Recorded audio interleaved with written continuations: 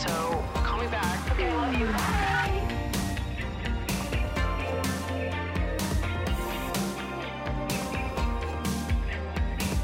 Hello, everyone, and welcome back to another episode of Emotionally Online.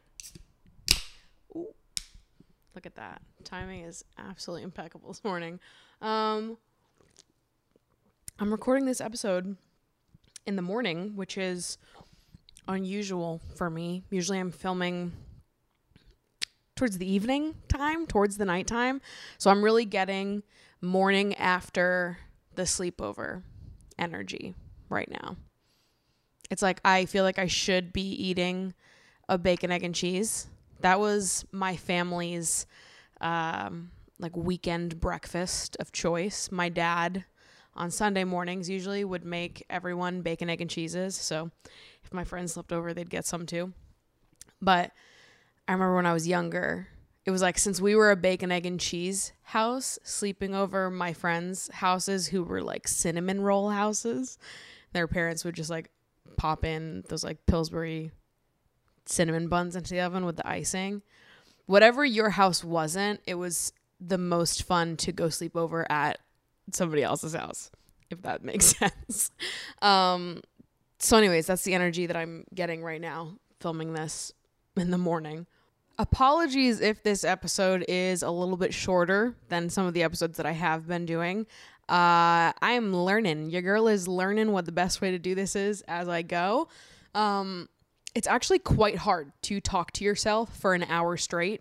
I can do the long episodes when I have my friends here very easily. I can talk to my friends for literally hours and hours and hours, but it might not seem difficult if you've never done it, but sitting and talking to yourself for an hour straight with no one to bounce off of is actually quite difficult. So I'm going to try my best, but now that I don't have Love Island to talk about, which I have been absolutely suffering through, not having something to look forward to at 4 p.m. Eastern time every fucking day, suffering without it and without having that to talk about at the end of the podcast. I'm assuming this week's show might be a little bit shorter, but we'll see. I've been trying to find another reality TV show that really like ignites me the way that Love Island does, so that I'm like, there has to be something to entertain me during this time. I really like The Circle, but I've seen all the seasons of The Circle. But that's really the only reality show besides Love Island that I like love and would have a lot to say about. I started watching F-Boy Island because some people told me to start watching it, and I literally find it so unbearable. I don't know how anybody enjoyed it. I watched the first 5 episodes of season 1. I've heard season 2 is better, but I watched the first 5 episodes of season 1, and it's impossible to get through. It's like so scripted to the point where it doesn't even feel entertaining to watch to me. Like the whole thing feels like uncomfortably scripted. Because obviously there are parts of reality TV that are massaged and manipulated by the producers, but that's like part of the appeal of reality TV. But you got to have good producers that know how to produce realistic drama. The stuff that they are manufacturing, they still have to make it somewhat believable that is the way that it went down. You know, or like it depends how they're manufacturing the drama or like how they're manipulating shit. Because like on Love Island, you can tell when the producers told someone to say something, but they're never, or very rarely does it seem like they're telling them word for word what to say. It seems like most of the time the producers will maybe step in and be like, okay, you have to apologize to this person or like have a conversation about this, bring this up, but they're not gonna literally feed the people lines of what to say, which it felt like F-Boy Island. They're like feeding these people lines word for fucking word. Some of them act like they've got a fucking teleprompter in front of them. Like it is so hard to watch. It's like not entertaining at all because it feels like somebody's cosplaying a reality TV show. It's like when you're 14, 15 years old and you're making YouTube videos in your friend's basement to like mimic Jersey Shore and you're just like, let's just do the confessionals for fun. But it's like it's like 18, 7th graders sitting behind the camera scripting the whole thing out. And it's hilarious to you guys, but to everyone else, it's like, okay. That's what it feels like to watch F-Boy Island. I don't think I can get through it. It's like 5 episodes in and I still don't know half of these guys' names, because that's the other thing, is they clearly film a lot, but they cut fucking all of it out. So you're trying to watch the show and you're 5 episodes in and you're like, who the fuck is that guy? Have I seen that man before? When did he get here? What's his fucking name? Like they cut so much out that it's also hard to connect to literally any of the characters on that fucking show. So anyways, I think it's ass, but I've heard that season 2 is better, so I might try to give that a shot. But I think that my heart is with Love Island at this point. I tried watching Love Island US, can't do it. Can't fucking do that either, because the problem with that one is different. And the problem I have with that does sort of connect to a lot of the reasons why I'm usually not into reality TV dating shows as a whole.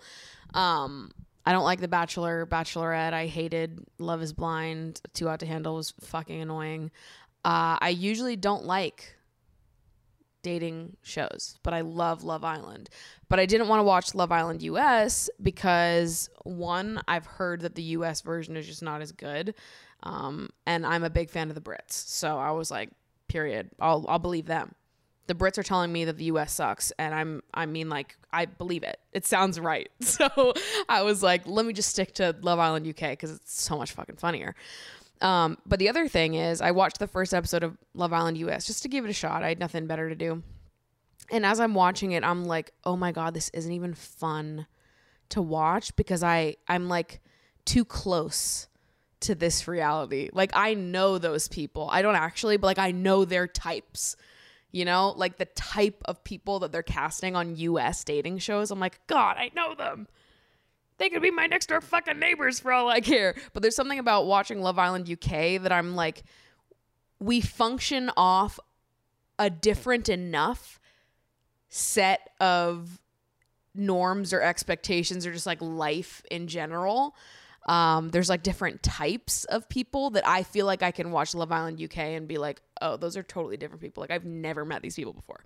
They're also walking red flags in the same way that people on Love Island US would be, but in a different way, in a way that's a little bit different to me. It's unknown. It's just more entertaining. So I feel like I like Love Island UK better because it's like I can enjoy the fact that they're walking red flags and be like, this is fucking hilarious.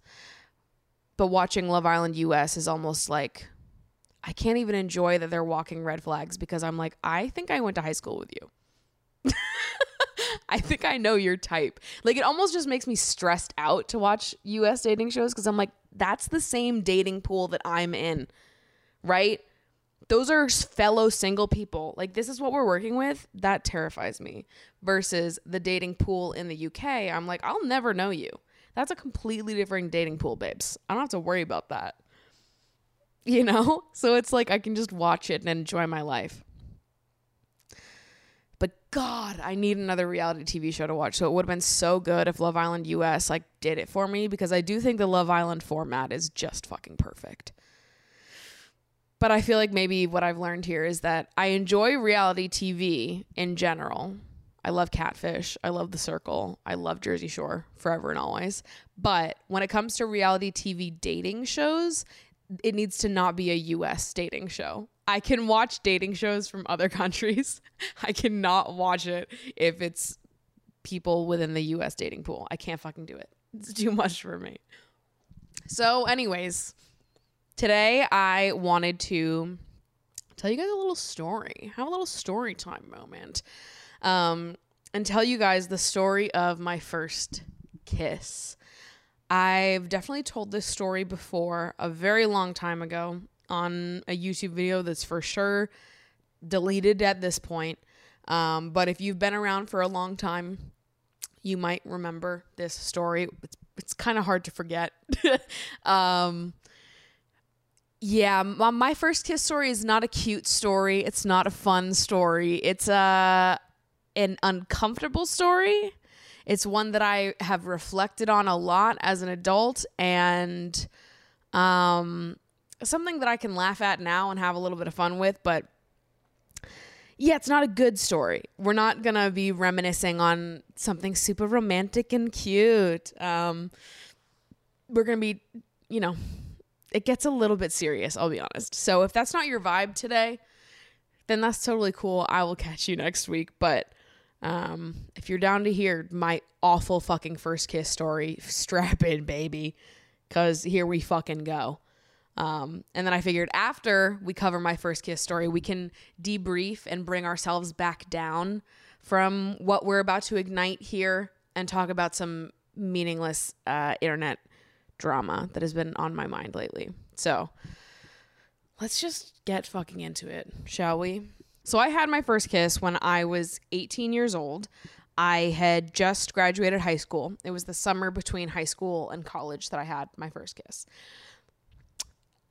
At this point in time in my life, I was very insecure about the fact that I did not have my first kiss yet.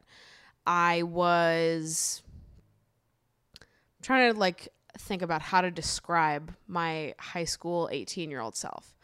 I was not very cool growing up. I was bullied throughout middle and high school. I've always made YouTube videos, was always a little bit weird, a little bit quirky. I was definitely super cringe at this age. I was sort of on the outskirts of my fangirl phase. I was big on Tumblr, that whole grunge style, Orion Carlotta, Marina, Sky Ferreira, Charlie XCX. That whole style era, I was very much submerged in all of that. I love her. I love my 18-year-old self. I think she's funny as fuck. She's definitely very cringe, but I think when you're 18 years old, you should be cringe. And honestly, I think we're always perpetually cringe. I'm sure that maybe my 40-year-old self will look at me now and be like, cringe. But good, right? It just means that you're living unapologetically. You're not that concerned with what people think of you if you're able to be cringe. It would kind of be boring if you weren't, especially when you're 18. 18-year-olds should be cringe. That to me feels like, okay, you did it right. So if you were on Tumblr between the years of 2012 and 2015, you know the type. That was me to a fucking T.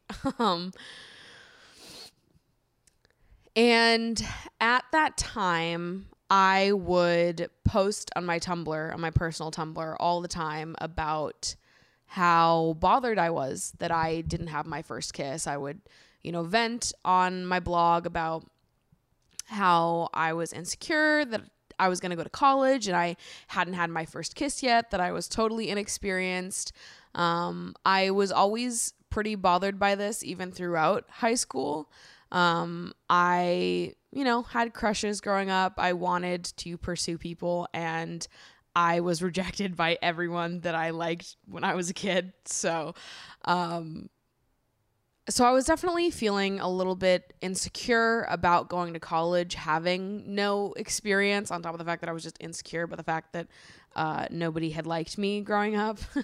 Sweet girl, sweet Maddie. I think about my teenage self, especially those years, all the time, because I'm still very connected to that version of me, and I feel like I still carry a lot of that pain that she felt then now. And it pops up at random times in my life. I'm sure that makes sense based on other stories that I've told both on this podcast and on my main channel on YouTube. But yeah, a lot of times I will have moments where I feel extra sad about similar stuff. And it's usually very connected to my teenage self, still feeling so sad about that and feeling oh my God, why couldn't it have been me? So imagine that, but in real time. That's who I am. Nervous about going to college, not having any experience, wanting to fit in New York, make a whole new fucking friend group, wanting to date and put myself out there and hoping to God that I am proven wrong and that I am likable and cool. And it's just my small hometown that is making me feel so unlovable. I would talk about this on my Tumblr all the time. I would just be venting, talking about my fears, my insecurities. I've always been a very open book when it comes to those sorts of things. So yeah, I would post about it all the time. I've always had a following that was around the same age as me. So for me at the time, it was like I was posting it to a bunch of other 16, 17, 18-year-old girls that resonated with the content that I was making on YouTube for whatever reason. I probably had like 15,000 subscribers at the time. So I had like a little audience where I knew a bunch of people personally. I think on Tumblr, I probably had like 5,000, 6,000 followers. So it wasn't nothing, but it was small, it was personal. It wasn't like I was posting to like a ton of people about this. I was still like just a random high schooler talking about how she really wanted to have her first kiss. And there was this guy who had been a subscriber of mine for a few years, and he would message me every now and again to compliment me, just like engage with my content online. And he always stood out to me because, to be honest, at the time, not a lot of men engaged with my content on the internet. Even now, the majority of my audience is young women. Obviously, I have a larger following now, so there's more diversity to the people that watch me. But back then, it was really just like only teenage girls that watched my videos. So if a guy was watching my videos and regularly commenting on them, I would remember him. He would stand out to me. And so he would message me quite frequently and comment on a bunch of my videos. And he was always super kind, super, super nice. He was a bit older than me. I believe he was 21 or 22 when I was 18. So it wasn't like a huge age gap. However, it is slightly weird that a 22-year-old boy would have a lot in common with a 17, 18-year-old girl who's kind of dorky, kind of weird, and is crying about not having her first kiss on Tumblr. It does seem a little strange to me that that's the type of content that resonates with you as a 22-year-old guy, but I digress. So summer after I graduated high school, he reached out to me and told me that he was doing a road trip from California to Boston. He lived in California. I grew up in a small town like 45 minutes outside of Boston. I talk about where that is now. I grew up in Hopkinton, Massachusetts. But back then, I never talked about where I lived. I would say that I lived in Massachusetts near Boston, but I would never say where I lived. This is going to be important later. But he said he was doing a road trip across the country and he'd really love to meet up with me. And at this point, like I said, my audience was pretty small. I used to go and grab coffee with people a ton back then. I still do now, but it is harder to grab coffee with people all the time, having a larger audience. But at the time, I loved meeting up with people, as many people as I could. Anytime somebody was in like the Boston area, if they wanted to grab coffee, I was always down to meet up with them. It's always been super fun to me to get to meet the people that watch my videos, especially when they are familiar faces that I recognize and they've been commenting for years and years. So when he asked me if I wanted to hang out when he was in Boston, I was like, yeah, of course. Like, let's get coffee. Let's get lunch. Let's do it. Like, I didn't really think anything of it. I just thought of it like an opportunity to meet and hang out with somebody that has been supporting me for several years at this point. How fun. How cool. I was very naive at that age. And I think that's a part of the story that is like difficult for me looking back on. And I think a lot of people feel this way about decisions their teenage self made or things that their teenage self overlooked. But yeah, there were definitely a lot of red flags in this situation. And I didn't know how to pay attention for them, but also how to stand up for myself once I caught one. I think I was overly forgiving a lot of the time of people being weird. And part of that came from me wanting other people to feel accepted and good about themselves, and like feeling afraid to make people feel bad, because I was like, well, I don't want to hurt anyone's feelings by saying no, or by saying that this made me uncomfortable. Like, they probably meant well. Like, I always just like assumed the best of people and used to feel pretty guilty saying no or setting a boundary of mine that would have made someone else uncomfortable in any way. I think I definitely took on a lot of other people's emotions as my own at that time. I cared more about how other people felt than how I felt. Yeah, we'll get there. We'll get more into that. But I just want to preface before I get into the meat of the story with that, because to tell this story, it does make me uncomfortable, because it feels like these are not decisions that I would make now. And I obviously know I was a kid at the time and I didn't know better. And I for sure learned a lot through this situation, and it's not my fault I was put in this situation. But yeah, it's just uncomfortable to talk about, because I'm like, God damn, I know that there were many times throughout this story where that could have been the end. That should have been the end.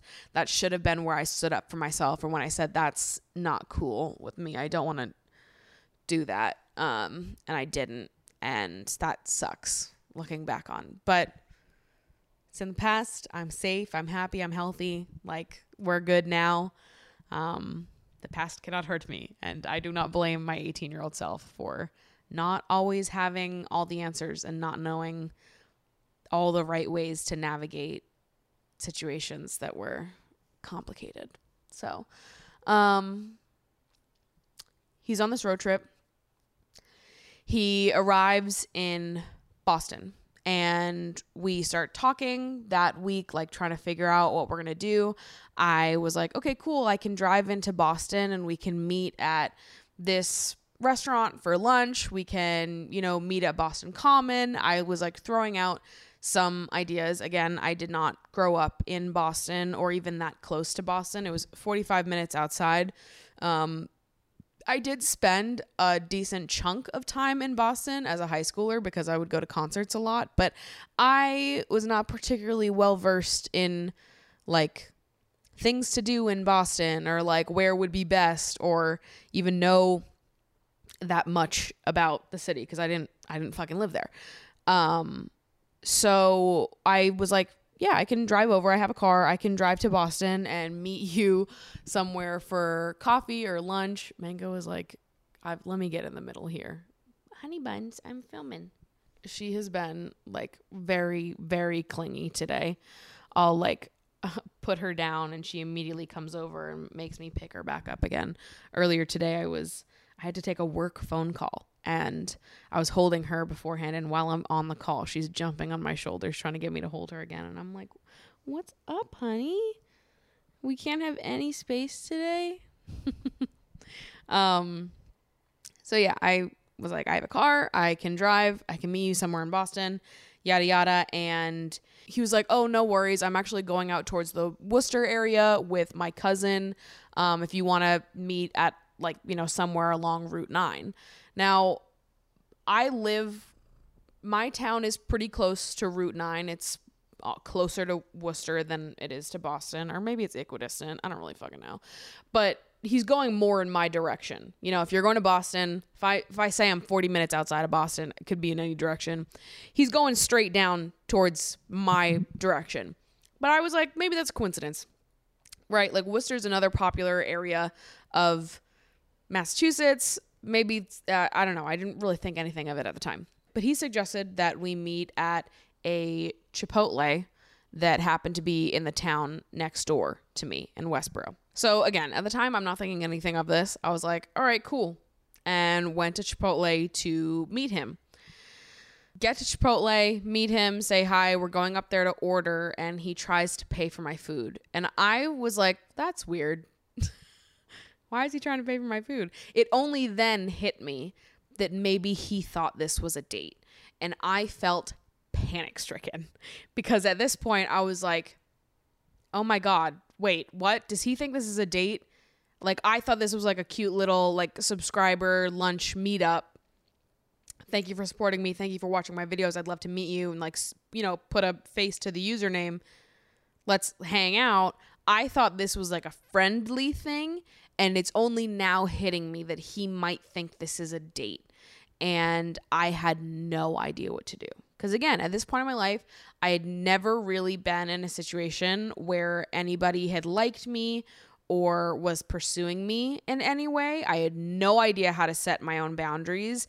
And at this point in my life, I was very insecure and almost felt like I had to say yes when things like this were offered to me, because it was like, well, you say that this is what you want. You said you wanted attention from guys. You said you wanted someone to take you on a date. Well, here it is. And I had a hard time like processing not wanting this thing, even though it was what I said I wanted. Which now it's very easy for me to process that. But at the time, being so insecure and feeling like more down on myself, I did feel like I had to like accept anything that came at me. And I was being rude if I didn't. So I tried to sort of play along with it and was just like, you know what? Let's just get through this lunch and then we can take it from there. So we have lunch. It all is going completely fine. And afterwards he's like, so what are we doing now? And I was like, I don't know. What are we doing now? And I was panicking. I had no fucking idea what to say or what to do. At that point, I just wanted to go home. And I made a bad decision here, a bad call here, because I think I just wanted to like be in a familiar space. I felt very uncomfortable hanging out in public where I could run into like my classmates with this guy. I felt like very embarrassed and just kind of like, oh my God, I want to go home. And I was too afraid to reject him and say, no, we're not doing anything else. I'm busy. So instead I was like, well, I have to go home and walk my dog if you want to come walk him with me. So I drove him back to my house and we were getting ready to take my dog out on a walk. We took him out on a little walk through my neighborhood, and then we came back and it was like, what now? What do we fucking do now? I literally had no idea what to do. I was so nervous. I was so scared. And so we were just sitting on my living room couch and I was sitting super far away from him. It was like a 3-seater, 3-cushion couch, and I was on one end and he was on the super far other end of the couch. And he kept saying to me like, you look nervous. Like, come sit closer to me. Come over here. And I was like panicking. I had no idea what to do. And so I just sort of did as I was asked. He asked me to come sit closer to him, so I did. And he put his arm around me and goes into this spiel. And this is going to sound fucking fake, but it's real. It's as real as it gets, babe. He goes into this spiel about how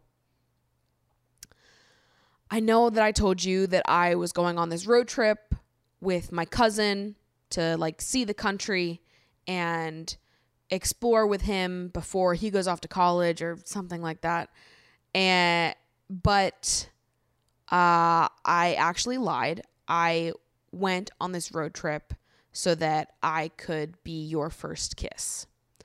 I read all your posts on Tumblr and I think you are so beautiful, and I just think that someone needs to treat you right. You deserve to have someone that treats you right, and I want to be that person.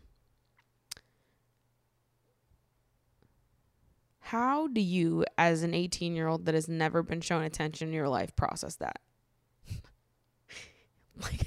I don't know how the fuck I was supposed to respond. So he said that to me, and then he kissed me. And that was my first kiss. So at this point in time, I am like, yeah, I have no idea what to say. I felt uncomfortable, really uncomfortable, but I had no idea how to reckon with that feeling. I felt guilty for not being interested in him. I felt guilty for being uncomfortable. I felt like, you said you wanted a first kiss. You said you wanted someone who, you know, thought you were beautiful and was really into you and would want to be with you and whatever. You've been writing all this stuff on Tumblr. He's right. And now it's here and you're feeling off about it. You have like an uneasy feeling in your stomach. And I couldn't make sense of that. I thought that maybe I don't know, maybe I was just nervous. There'd been so much leading up to this, right? I've been dreaming about having my first kiss since I was 10 years old. Like maybe I just feel this way because it's so new and it's hard for me to feel like happy or excited about it because like I'm just shocked. But I felt really uncomfortable. And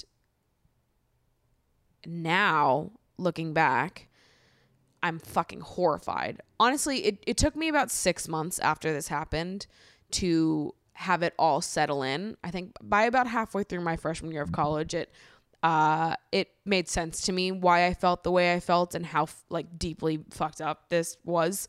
A 22-year-old that drives across the country to be like some type of savior for some random bitch on Tumblr.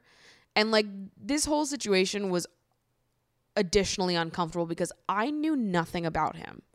Meanwhile, I've been posting YouTube videos for 5 years at this point. So he's been watching my videos for, let's call it 3 years at that point. He knows so much about me. He's been watching my videos. He's been reading my Tumblr posts. He feels like he can intimately understand what I need and what I want, and if he is able to give me that. All the while, I don't know a single fucking thing about him. That is a stranger to me. And he is treating me like this is something serious or something personal and intimate.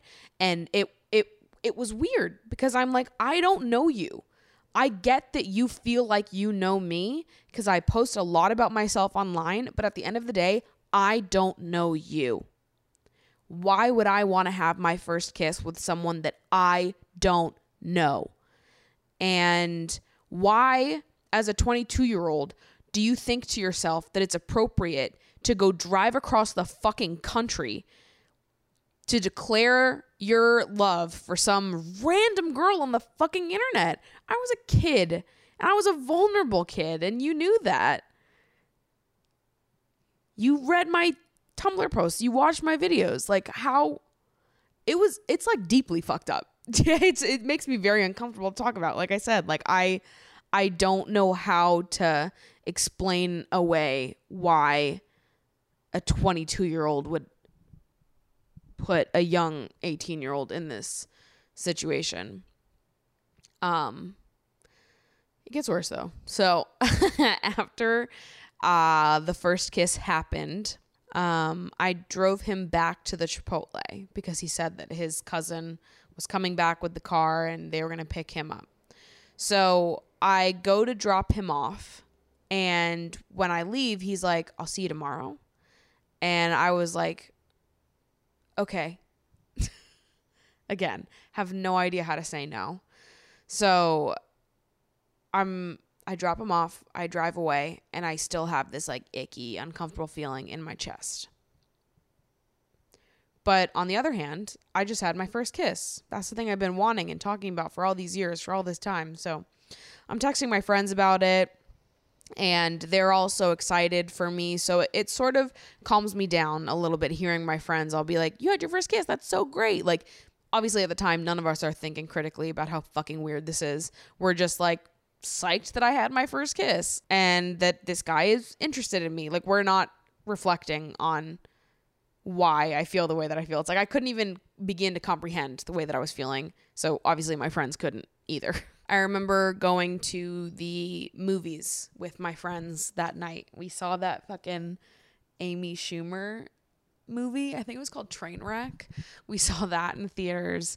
And I remember sitting there watching the movie feeling like so distracted and not able to even really watch the movie because I just felt like a pit in my stomach. And so the next day comes and I was like, let me just get ready and then we can figure something out. At this point, I think he's staying at a hotel in Boston. And yesterday his cousin was going to Worcester, was going to drop him off along the way. We ended up being close to my hometown, whatever. In my head, he is staying at a hotel in Boston.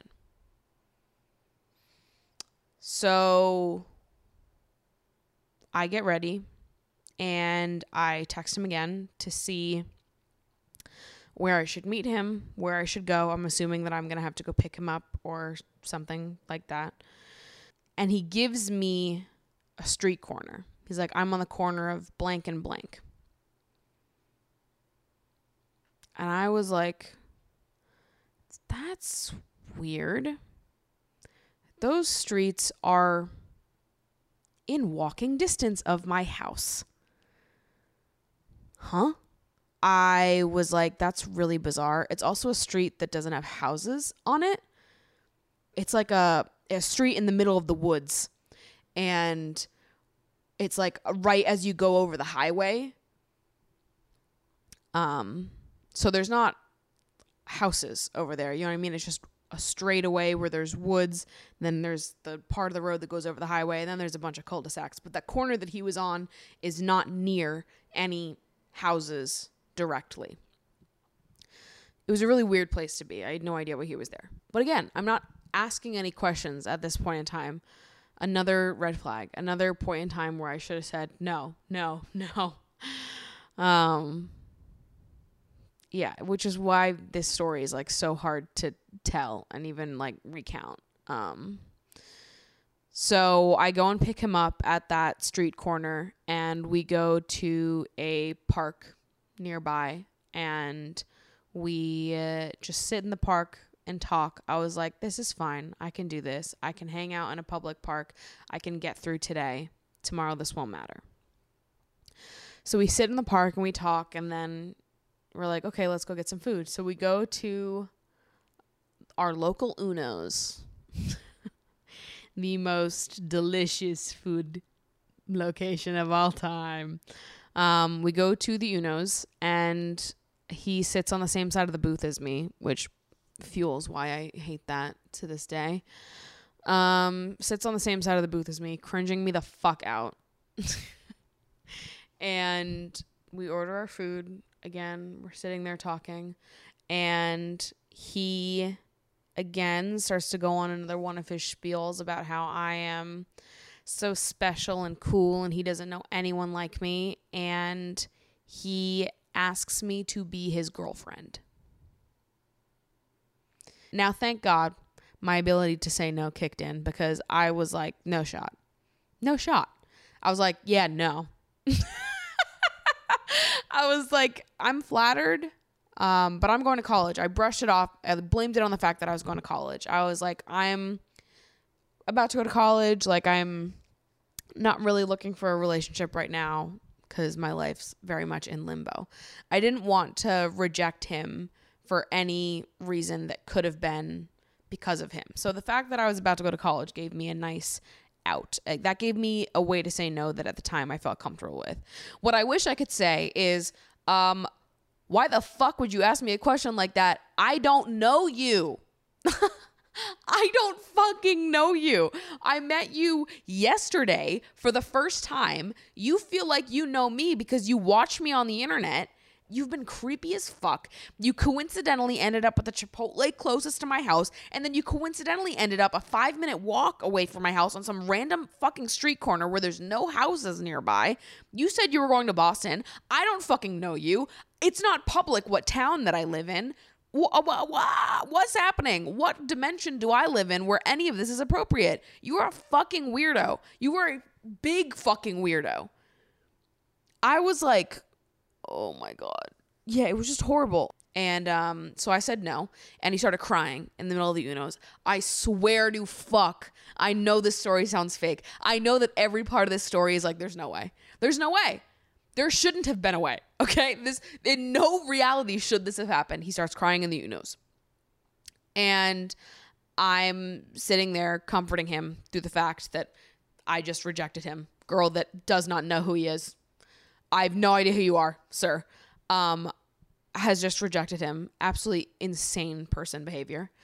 And so we finished our food and we hung out for the rest of the evening. I think we went back to the park. I don't really remember, but at the end of the day, I drove him back to his hotel. And this is when I learned that he was not staying in Boston. He was staying at a hotel in the town right next to me. It is the closest hotel to my parents' house. And again, where I live is not public. At that time in my life, I would have just said that I lived in Massachusetts on the internet. No one knew that I lived in Hopkinton. So he had to have done some extensive research to figure out where I grew up. I'm assuming he probably found some of my relatives on Facebook and then, did the math on where I lived based on that, if I had to make a guess. So that added to how awful all of this was and how absurdly creepy it was. I dropped him off at the hotel, went home, and only then could I start to unpack how icky I felt. After he left Massachusetts that next day, he drove to New York, and he was sending me photos while he was here because he knew that I was going to college here, and I wasn't responding to him. And then the next day, he sent me another long message declaring his love for me, and I was like, hi, I'm not interested. And I never spoke to him again. So it was like immediately after it was all done, I knew that I was like, I am scared of you. I feel deeply uncomfortable with what happened, how I was treated, the situation I was in, how I acted. There was still a part of me that felt guilty and it felt like, why don't you want this? You should want this. But there was also a part of me that was like, how did he know where you lived? How did he arrive at that random street corner? He had to have had someone drive him to that street corner earlier that morning. And then just stood there and waited for me to be done doing my makeup and text him being like, okay. To go through all of this effort to shoot your shot with an 18-year-old girl who's deeply insecure on the internet, you're like 17 different shades of fucked up. What the hell? Like, I don't even like thinking about this. He like so aggressively ruined my first kiss for me. He made it something very uncomfortable for me to look back on. He made it a story that when I tell people, they're like, there's no way. There's no shot. I would have given just about anything to have a boring, stupid first kiss story. To have a kiss where it's just like someone that I had a crush on in the high school parking lot, at prom when we're dancing. Like I would have literally given anything. To this day, I would have given anything to have a boring, fucking, totally normal, mediocre first kiss. But instead, I got this fucking horror story of a first kiss. It's awful. It's uncomfortable. And the fact that he was 22 years old and had to put on this let me go save this random bitch on the internet who's sad. Shut the fuck up. Like, that's crazy. That's fucking so crazy. It's not giving what you think it's giving. To be like, let me, a stranger, swoop in and save this young girl who's crying about not having her first kiss on the internet. Like, as an 18-year-old girl, like sharing my feelings to other 18-year-old girls on the internet, the absolute last thing that I'm looking for is some fucking random 22-year-old man to save me. I wasn't a fucking victim. I was 18 years old complaining about normal 18-year-old things. You know what I mean? I was 18 years old with a Tumblr blog being like, I wish I had my first kiss. That is a fucking normal thing to be doing at 18 years old. I didn't need to be saved. I didn't need to be bothered. You are a creepy adult man who took advantage of the fact that I was young, insecure, and vulnerable. That is fucked up. Looking back on all of it now, I do really wish that I had more experience saying no at that point in my life. I wish that I had been taught how to say no. I wish that it was more a part of how I was socialized at that point in my life to be able to understand my own boundaries. I feel like that was just not a conversation at the time. I think now in media, talking about boundaries is like everyone's talking about it. When I was in high school, that was not a thing. Do you remember what we used to talk about on the internet? The discourse on the internet in the year 2015? Like, yeah, I wish that I had the vocabulary to stand up for myself at that time. I wish that I could have better understood my emotions so that I could have stood up for myself. I think I was just totally ill prepared to deal with that kind of situation at 18 years old. To be dealing with for so many different reasons.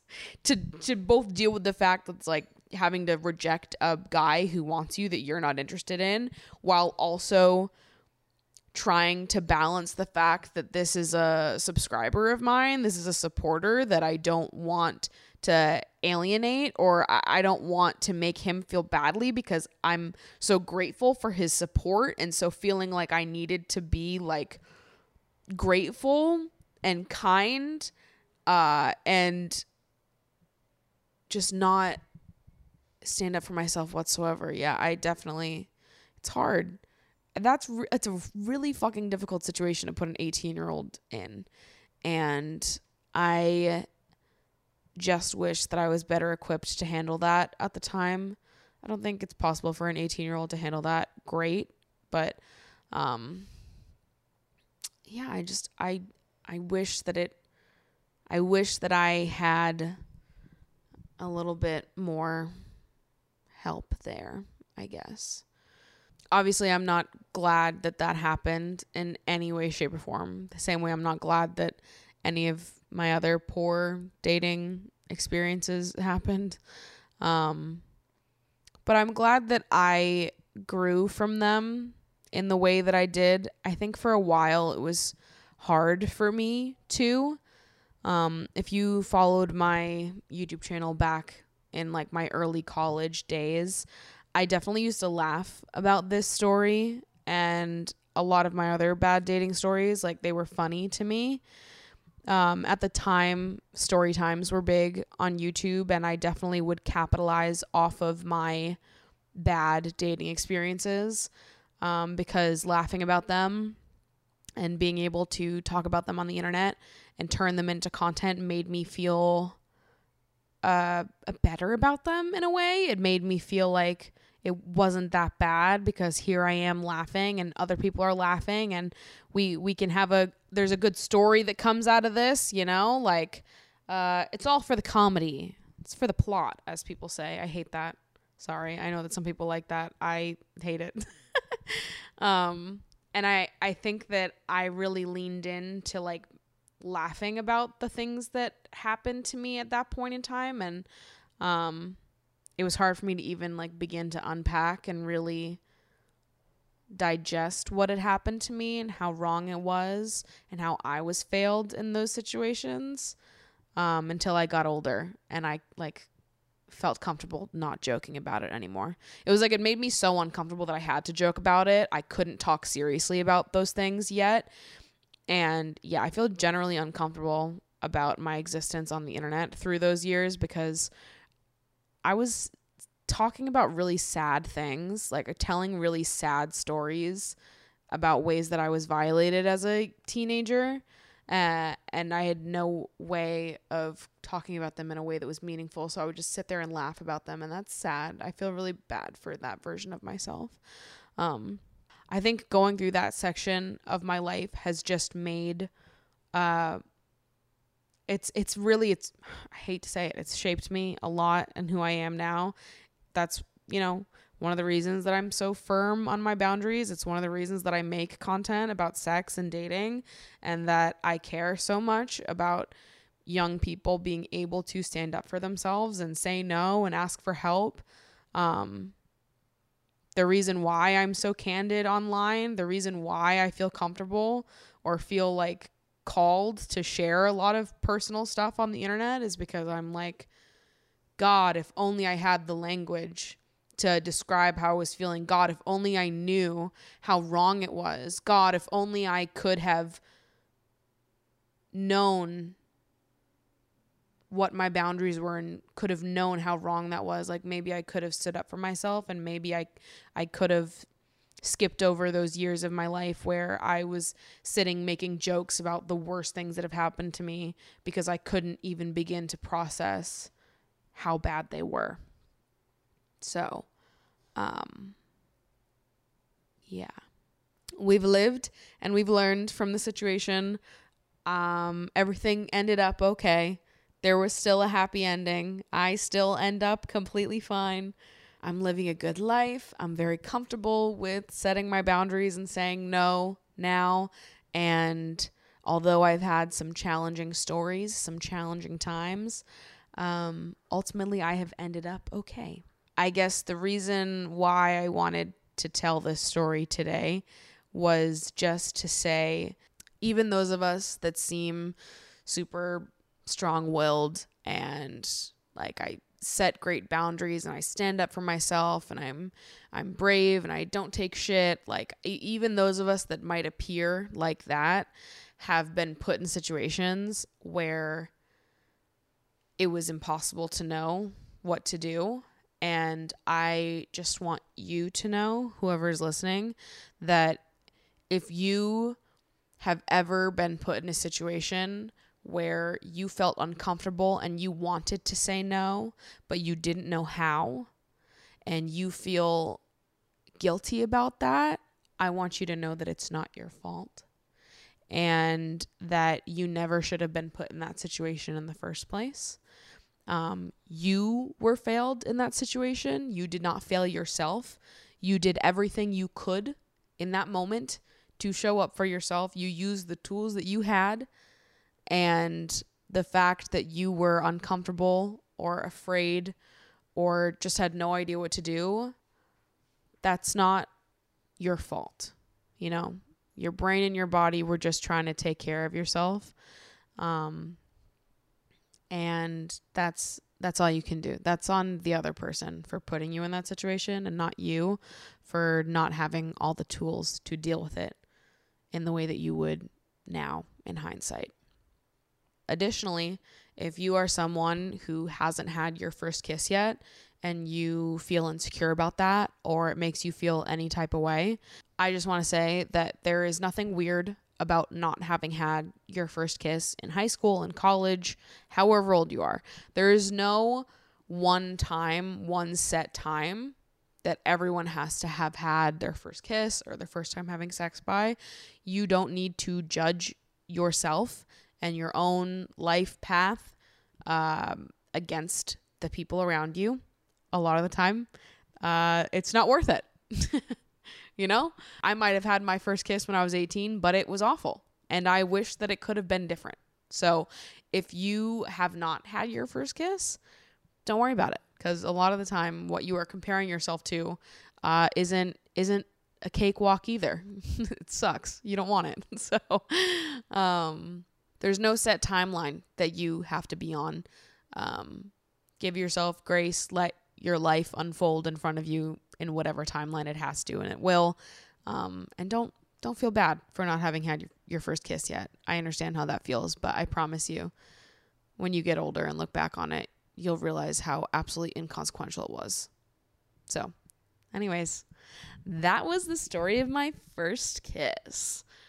On a lighter note, I feel like Hinge is listening to me.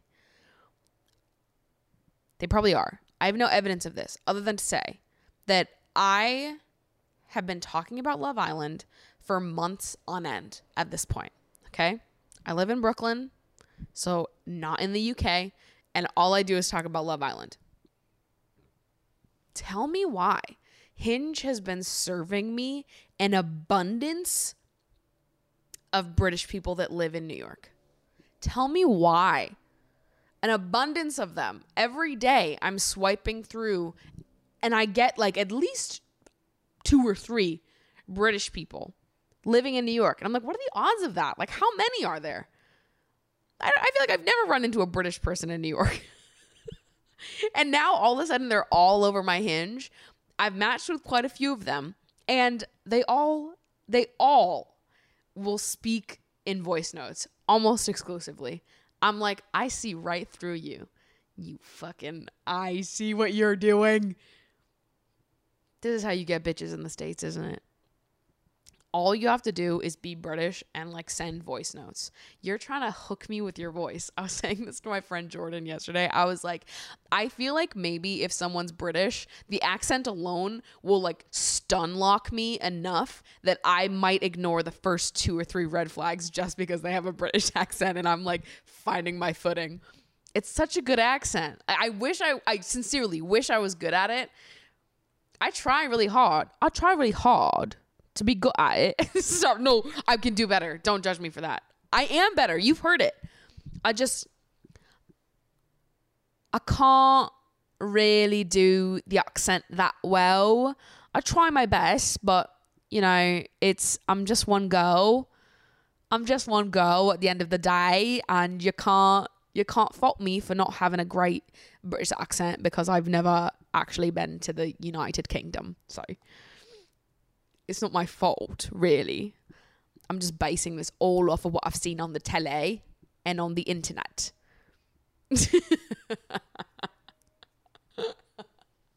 So, yeah, I wish I was good at it because they're sexy. They're just fucking sexy, dude. What can I say? American accents? Boo. British accents? I love the Brits. In internet news, something else that I've been loving keeping up with. Well, okay, a few things. First of all, random side note, I love Noah Beck. I don't think I've ever talked about this on the internet before, but I love Noah Beck. I just think he's such a normie. And he I don't know why. I just like him.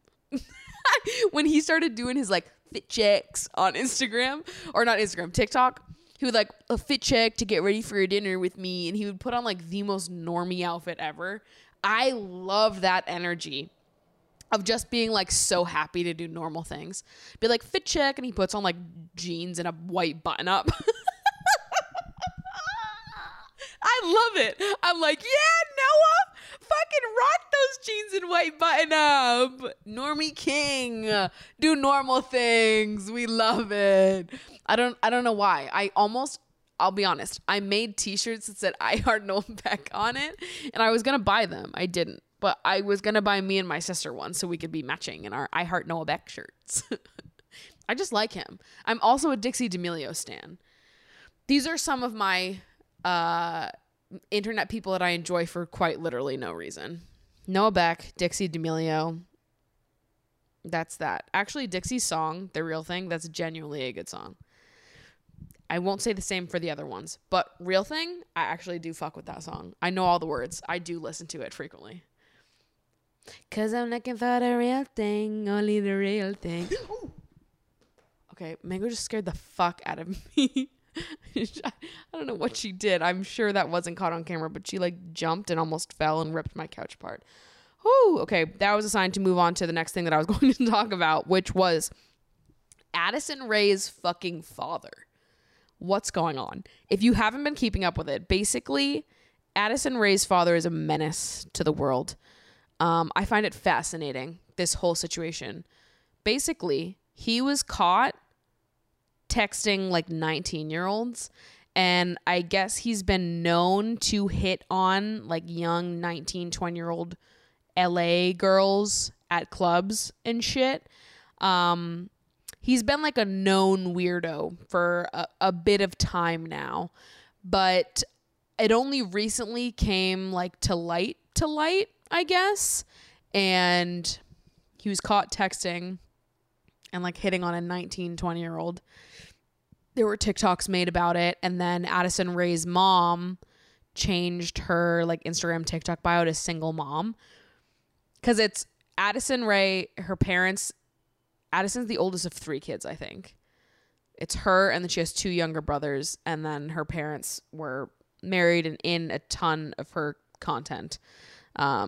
Especially her mom, but like her family has always been like involved in her content. They had like a little Snapchat show together. She's posted with them a bunch, like when she released merch and stuff, they were in the shoots.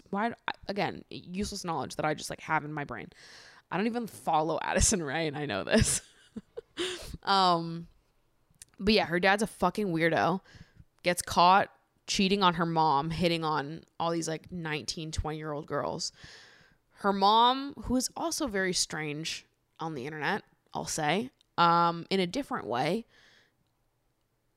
changes her bio to say single mom. And then Young Gravy and Addison Rae's mom have like some weird back and forth, very uncomfortable on TikTok. And then Addison Rae's dad is like, when Young Gravy won't accept your boxing match. And he's like hulking out on TikTok. He's a grown man acting like this. It is undoubtedly one of the most cringe things that I've ever observed on the internet. I don't even have like a full reaction to it other than to just say, guys, what's going on here? Have you guys seen that too? Because what's happening? I'm frankly very disturbed and uncomfortable, and I, more than anything, I want to be in Addison Rae's friend group. I want the tea. I want the gossip. What the fuck is Addison Rae saying about her parents? Because Addison Rae unfollowed both of them on Instagram. I'm pretty sure her dad was first, but then she unfollowed her mom too. And her mom was always the one in like a ton of her content, and they were besties doing bestie things. But honestly, if I was Addison, I would have unfollowed both of my parents too, because they're both acting embarrassing as fuck. I don't even get it. Like, to be a parent and your daughter blows up for like being hot and doing little dances on the internet, and you think to yourself, you know what? I'm going to do that too. You're like, you know what? My 17-year-old daughter just got famous and she makes lots of money just from lip syncing and doing a little dance on TikTok. I'm going to actually do that as well. I'm 50 fucking years old. You know what? I want to have Addison's job. So let me just copy everything that Addison does. That's what I feel like happened with her parents. And that's very weird. That's very uncomfortable to me. Also, her dad was like flexing to these 19, 20-year-olds, be like, you hang with me, like, I've got money. I've got private jet money. It's like, no, you don't. Addison does. That's so embarrassing to be like flexing your child's money. I want to understand what the family dynamics of these like families that are in the public influencer sphere. I want to understand their dynamics pre-internet fame. Like, what was the Addison Rae family lore before Addison was big on TikTok? Like, did it all fall apart after the internet fame, after the money? Is that what, like, sent her father down this weird fucking whatever the hell is happening? Is this whole thing, this is what made her parents act like this? Or were they weird before? Because it just feels wild to me to be, like, living your life. Like, I'm imagining if it was me growing up, my mom was a hairdresser, my dad owned his own business. If I became TikTok famous at like 17 years old, skyrocketed to fame, and then my mom was like, you know what? Fuck my job. I'm actually going to copy Maddie. I'd be like, okay, sure. A little weird, but okay. Like, I'm all for older women on the internet being hot. I have no issues with that. The weird part is like copying your young daughter who got famous doing that seemingly out of nowhere. Like, it's not like beforehand you also enjoyed making social media content, or I don't know. It just seems like they like saw the money that came in and were like, yeah, let's do that too. I'm just imagining if my parents did that. If like my parents were just like, yeah, fuck my job. Let's start making TikToks too. I would have been like, okay, stop that. I'm a kid. Can I be a kid? Can you keep your adult job and just be like, look at my kid doing cool kid things? She has lots of followers on TikTok. Like, why do you then have to be like, yeah, let me get a TikTok too? And then prey on 19-year-olds. Huh? What's happening? I think in general, like, parents on the internet, I've got lots of questions. Like, I'm talking like family channels, and also when parents of influencers decide that they're also going to become an influencer. I just have some suspect there. Something's not all right. And obviously, like, I could go on and on about family channels forever because family channels are like deeply fucked up in a way that actually needs to stop. I don't even understand how people watch family channel videos because they actually, it's like Black Mirror shit. It's uncomfortable to watch. I don't think it's right to have kids on the internet like that, the way that family channels do it. Constantly showing their kid's face, making money off of like exposing their child's every waking moment. That's awful. You know, I think there's a way to make like parenting content on the internet without exploiting your child. I don't think that many of these channels know how to do that. You know what I mean? Like, I think you could pretty easily make content about being a mom without exploiting your child in the process. But yeah. I don't know. Parents on the internet, there's something to be dived into there. I feel bad for Addison, though, because her parents are acting crazy on the internet. And I feel worse for her two younger brothers who have just had their entire lives like completely uprooted and changed by their sister's incredible fame. And they've now lost their parents to some type of fame monster as well. Ooh, fame monster. But I feel bad for her younger brothers because it feels like that can't be good for a child to go through. To have your sister skyrocket to just like a pretty insane level of fame in the span of a year because of the internet. And then to like not have your parents to like rely on and make sure you're good because they're acting like fools on the internet as well. That's really sad. And her brothers are young too. So that sucks. But yeah, especially her dad. He's a train wreck that I just can't stop watching and keeping up with. Every time I hear something new about Addison Rae's father, I'm like, can we shut his account down? What's happening? So I guess that's it for today's episode. I've been recording for quite a while, so I think this episode probably is going to be a decent length. Good for me. Thank you guys so much for listening and supporting the show. It really means a lot to me. Again, you can follow the podcast over at Emotionally Online Pod on Instagram, or you can follow me my personal account at Maddie Drospec.